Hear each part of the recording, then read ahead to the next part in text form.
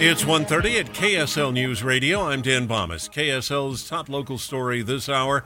Less than 24 hours left in the Utah legislative session. Few bills still in need of some action.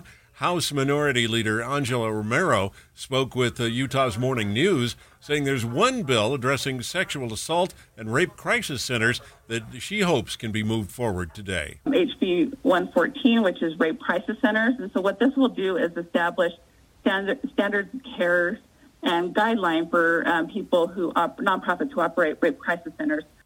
Other bills still waiting for action include potential funding for an NHL stadium, privacy for NIL contracts for athletes, and a bill to create a state water database. Our top national story this hour from ABC News. The United States is planning to start airdrops of food and other humanitarian aid into Gaza.